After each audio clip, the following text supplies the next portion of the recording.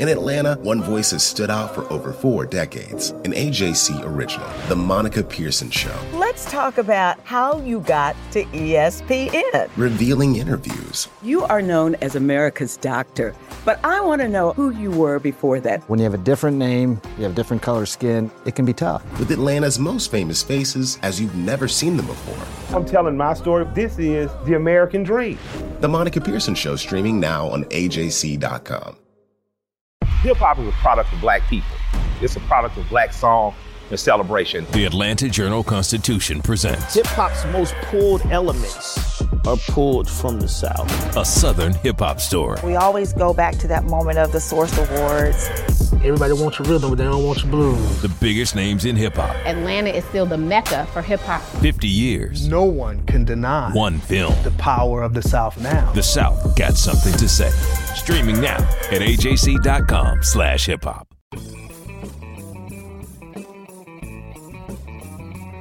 Hello and welcome to the latest edition of the Politically Georgia podcast, where we bring you news and analysis from all the latest Georgia shenanigans in Congress and under the Gold Dome. And today we're speaking with Willow Mariano, who is covering, I guess it would be accurate to say, the intersection right now of the pandemic, the coronavirus pandemic, and now the social justice, racial justice protests sweeping the rest of the nation in Georgia. Is that right, Willow? Yeah, that's just about right. I've been covering both, so I'm trying to keep tabs on everything that's going on, and it's a weird combination. It's something nobody could have imagined would happen. Not at all, especially when we have an election on Tuesday, on June 9th, where both these issues are completely reshaping, the contours of what the candidates are saying, really the contours of the vote. It's transformed the way candidates campaign, and it's also led to more urgent calls for racial justice and criminal justice overhauls. But we'll start first things first on the coronavirus part of your beat. Georgia has relaxed even more coronavirus restrictions as of last Monday, as of June 1st. It allowed bars, nightclubs, amusement parks to reopen, as well as summer schools, overnight camp, team sports, professional sports, and paved the way for larger gatherings without social distancing. But it did require that medically fragile people and those over 65 should continue to shelter in place. So Willow, what do public health experts make of all this? They're worried because just on the face of things, if you allow more people to hang out together, there's just more likelihood of the spread of infectious disease. And the difficult thing about this is that we won't know for about 2 weeks after it takes place. Now, the curious thing too is, so we're all sort of waiting here to figure out if there's going to be a surge in cases. It's really not clear. A lot of Georgians hunkered down. They stayed at home despite the reopening or the partial reopening at the end of April. And then we started to see increased mobility as time moved on. And the real question is, so long term, how well are people going to continue social distancing by choice, continue wearing masks? There are a lot of things we just don't know because we've never been in the middle of something like this. So epidemiologists think, okay, it's pretty obvious that the cases are going to increase. We don't know how much, and we've never been in the middle of this before, but, and we don't know when. Yeah, and the governor has kind of kept the same line, which is saying that he is concerned about public safety and public health, but he said part of that is to reinvigorate the state's economy. And he said he's even suggested that if there's a second wave, he would not impose new economic restrictions, in order to keep the economy humming. So he's kind of made his stand, and Vice President Pence came here a couple of days ago for the second time in a week, and for the second time in a week also said that Georgia continues to be sort of a model for the nation, which was a clear reversal of where the Trump administration stood just about a month ago when the president said that Georgia was acting too quickly to phase in sectors of the economy. So it's kind of bewildering, but it seems like top Republicans are starting to more aggressively back Kemp's approach, and you're seeing other states take similar approaches. And meanwhile, Democrats, public health experts, and still some Republicans are concerned. And we have a new UGA poll out showing that about 40% of people agree with the governor's approach, which is still underwater. It's still negative, but that's a big improvement from about a month ago, where it was only 26% or 24%, only about a quarter of voters. So he's seen an increase in people sort of siding with how he's taken his strategy. Yeah, I'm curious about this because it was pretty clear to epidemiologists that it was going to be hard to keep people indoors, social distancing, unless there were some pretty decisive actions, some pretty, and statements from leadership. And as the pandemic wears on, no one wants to stay at home anymore. Everyone wants to play out in the sunshine. People miss their friends. So I can see the tide of public opinion turning towards Kemp. But is this going to be is this going to be permanent? I think if the infections increase, this all could vanish. It's a really interesting, question here. I mean, where is public opinion going to go if this infections, if COVID-19 sort of goes south and we're in the same position as we were in early March with rapid spread? Yeah, that leads me to the next question, which is where are we with testing in Georgia? How has the state held up since testing began? Because you've been all over the data element of this beat. For a number of reasons, it's been hard to tell. One indicator we look at is just the sheer number of tests done. And as I had written before, these antibody tests were lumped in with diagnostic tests that detect the virus as people are sick. And so, and there were 57,000 of them. So we could not quite tell how good our testing system was, because sheer numbers, the percentage of population, the greater percent of population that are tested, given the diagnostic test, the better off we are. It makes things much easier for public health officials to control the spread of the virus. But the antibody numbers don't do that. So, and recently, the state has separated them out, so it's a little easier to tell. But it's still, we really can't tell. What we do know is that last week, the number of cases, new cases reported, did jump, according to our figures, by about 25%. This week, we didn't see a similar jump. In fact, the numbers are a lot closer to 2 weeks ago. And we also don't know what that means, because does this mean that a lot of tests weren't reported in the past week? Does it mean that there's actually a slowing in the spread of the virus? We really don't know, because the reporting is so uneven and the numbers are so flawed. So there's really no good conclusion to be drawn out of this, except that we just have to stay vigilant and pay close attention. And me and you, we tag team a story about those data missteps a few days ago, where the governor said, "Look, we're not perfect. We've got to order a review," and he kind of foreshadowed what was to come, which was he said, "Look, they had been doing multiple updates every day on the state's public health website." He goes, "We might have to go do what other states do, is just do one update every day in order to make sure our data was right, because." Reporters like you were finding, and public health experts were finding, all sorts of issues, big and small, that raised concerns and made it look like the state was trying to, at least some of the data, made it look like the state was trying to downplay some of the or make some of the cases information look better for the state. Yeah, and it was a really important, significant step forward, and a lot of. Even critics of the Kemp administration have really applauded that move. There was no real use for real-time data. There is no such thing as real-time data when it comes to COVID.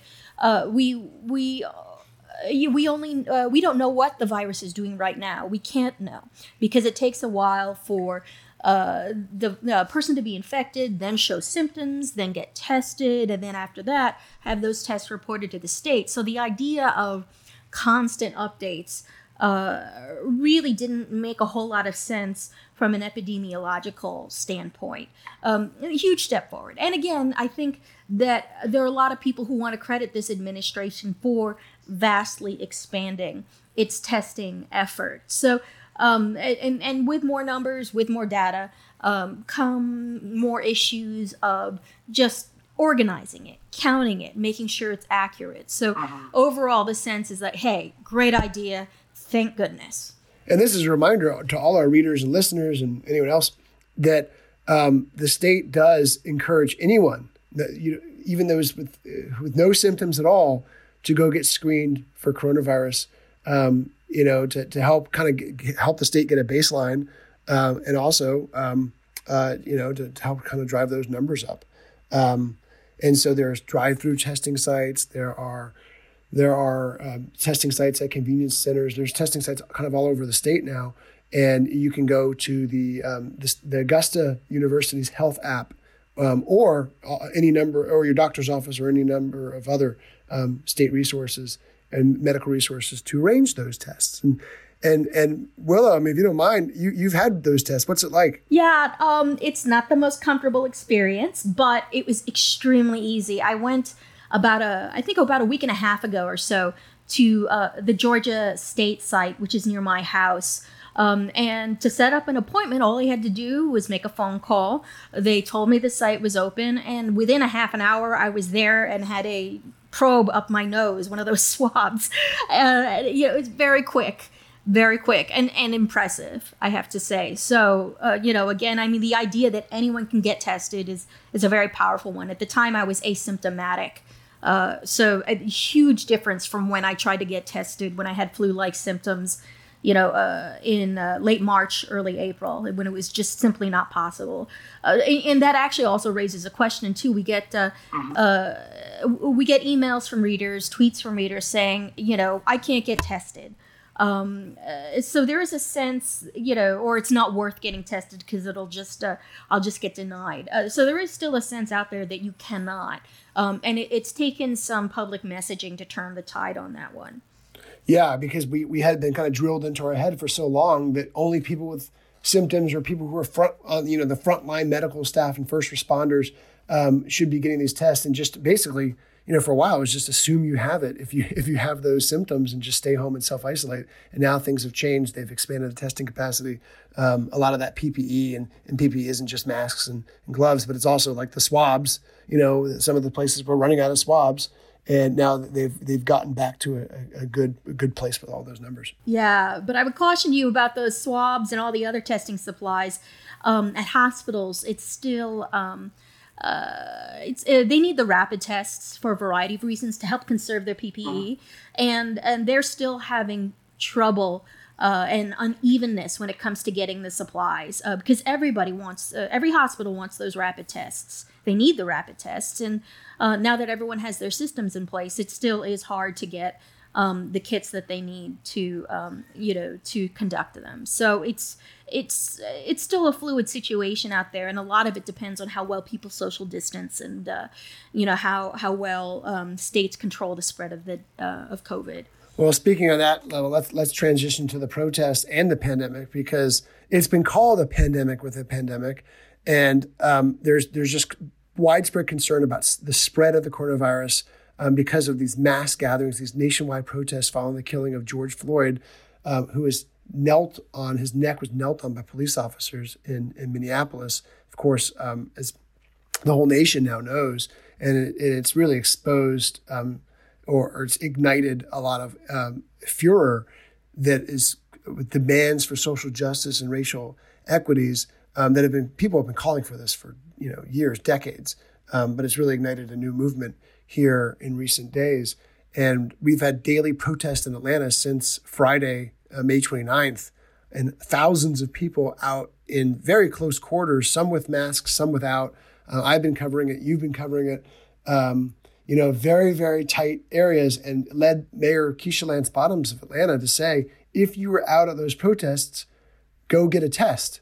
She's worried about the rapid spread of coronavirus under such tight conditions. Yeah, and it's a curious issue too, because there's so much distrust of any authority among these protesters that it'll take some trust building to make them comfortable to go get tested at government sites, which is where the testing is free.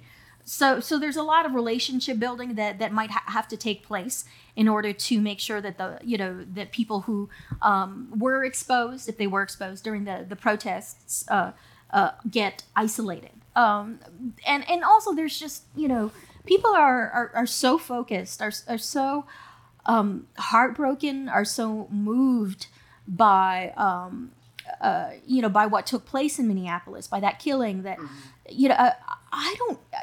it just seems to no longer be on the radar of a lot of people. I mean, the outrages are sort of blocked out. Concern for personal health and safety. If somebody's willing to go out and face the prospect of being tear gassed, are they really going to be go out and get a COVID test? I mean, that's they're really willing to risk life and limb here. So it'll take some convincing and a lot of effort to make sure that as many people as possible get tested. Yeah, because these protests have come after what we're at, maybe week 10, week 11 of coronavirus, of pandemic sort of restrictions. And, we're far from where we were in late March, early April, where businesses were mostly shut down. The streets were almost completely empty, but we're still facing, it's still far lighter traffic than normal, far lighter business activity than we're used to. But at the same time, the public is getting the message that things are starting to go back to a new normal, right? I mean, bars can reopen, restaurants can reopen if they follow safety guidelines. Soon you'll be able to go to Six Flags again if you want. Things like that. So you're right. I mean, I think that also leads to the conclusion that things are getting back to normal, and if people are willing to brave the streets at night, clashing with police officers and National Guards troops, then they are less likely to worry about the invisible enemy, as President Trump puts it, the pandemic. Yeah, I mean, there's no. It just seems like such a long time ago when we were all focused on COVID, even though it's only been a week. It's stunning how things can change so quickly, and how crises can just sort of turn on a dime. We can move from one crisis to another, and just sort of it feels like the world has changed. And I think for a lot of protesters and a lot of people watching the protests, it's hard to focus again on personal safety, on wearing a mask, on all those sorts of things that we used to before, and we're now. And I think it's a lot easier for people to forget to social distance, even if they are, safety-minded, when it comes to getting infected, when there's so much going on. I mean, there's so much to think about, really, and, regardless of whether or not you're protesting. And so donning and doffing a mask, wearing gloves, you're staying 6 feet apart from people just seems so much harder to remember. Even, people want to, reflexively shake hands again. I mean, if somebody's not constantly reminding you, it's hard to stop. Yeah, I was out interviewing protesters, and a few of them did just that. They put their hand out to shake hands with me, and it had been kind of a while since and I almost didn't know what to do. At first, I was about to shake hands back, and I was like, "Oh, let's just wave." But to that point, I mean, the state's top doctor, Dr. Kathleen Toomey, the commissioner of the Georgia Department of Public Health, she was the only one of the officials at a press conference a couple of days ago wearing a mask. And she was online with law enforcement officials and Governor Kemp and other state officials. And she took the mask off when she came up to speak and said, look, she was worried that widespread protests could be new hotspots for the coronavirus. And she said the state plans to set up test sites for demonstrators to screen for cases of the disease. And we don't know how many of them will go for that. How many of the protesters will go for that. But the state is worried about that and is setting up those test sites. And they added, too, that there's going to be a decrease in the number of overall tests because recently the National Guard has been helping administer those tests, especially in nursing homes. And the governor authorized as many as 3,000 National Guard troops to flood the streets of cities around Georgia to sort of patrol the protests. And so a lot of those troops were working on coronavirus cases, and now they're working on protests. So you're going to see a decline or at least a slower rate of tests in Georgia because of that. Yeah, this might be at least one too many crises to deal with. Coronavirus is such a it takes so much manpower to manage. To even when we're not even preventing the spread of disease or necessarily lowering it, we're just managing an existing sort of ongoing possible plateau. It's hard to imagine the state coming up with enough, enough National Guardsmen and women, enough everything to get either of these really under control. I mean, it's just we just haven't been a state that has a lot of government employees, other types of manpower to manage things that are this big. Yeah, it's been, just as you said, this week has seemed like a year, and I'm sure we will have a lot more to talk about over the next few because we have an election coming up, and we have so much more news to cover. And Willow, you've been right in the middle of all of it. Thank you so much for joining us. That's all for this edition of the Politically Georgia podcast. Visit ajc.com/politics for all the latest in Georgia news. I'm Greg Bluestein signing off. Donald Trump has been indicted in Atlanta. We have so many court dockets to follow, but we haven't really seen anything yet. The Atlanta Journal-Constitution has covered every moment of this historic case. I've been writing about this investigation for 2.5 years. Our team is led by reporters Bill Rankin and Tamar Hallerman. Follow our coverage on AJC.com and listen to new in-depth episodes of the award-winning podcast, Breakdown, the Trump Indictment, only from the Atlanta Journal-Constitution. Our journalists at the Atlanta Journal-Constitution are working around the clock to keep you updated on all the developments surrounding the Trump indictment. Now the AJC is putting all of our coverage in one place with our new Trump 19 newsletter. Every Wednesday, you'll have our latest coverage and analysis on this historic case in your inbox. So sign up for free today at ajc.com/indictment newsletter. That's all one word. ajc.com/indictment newsletter.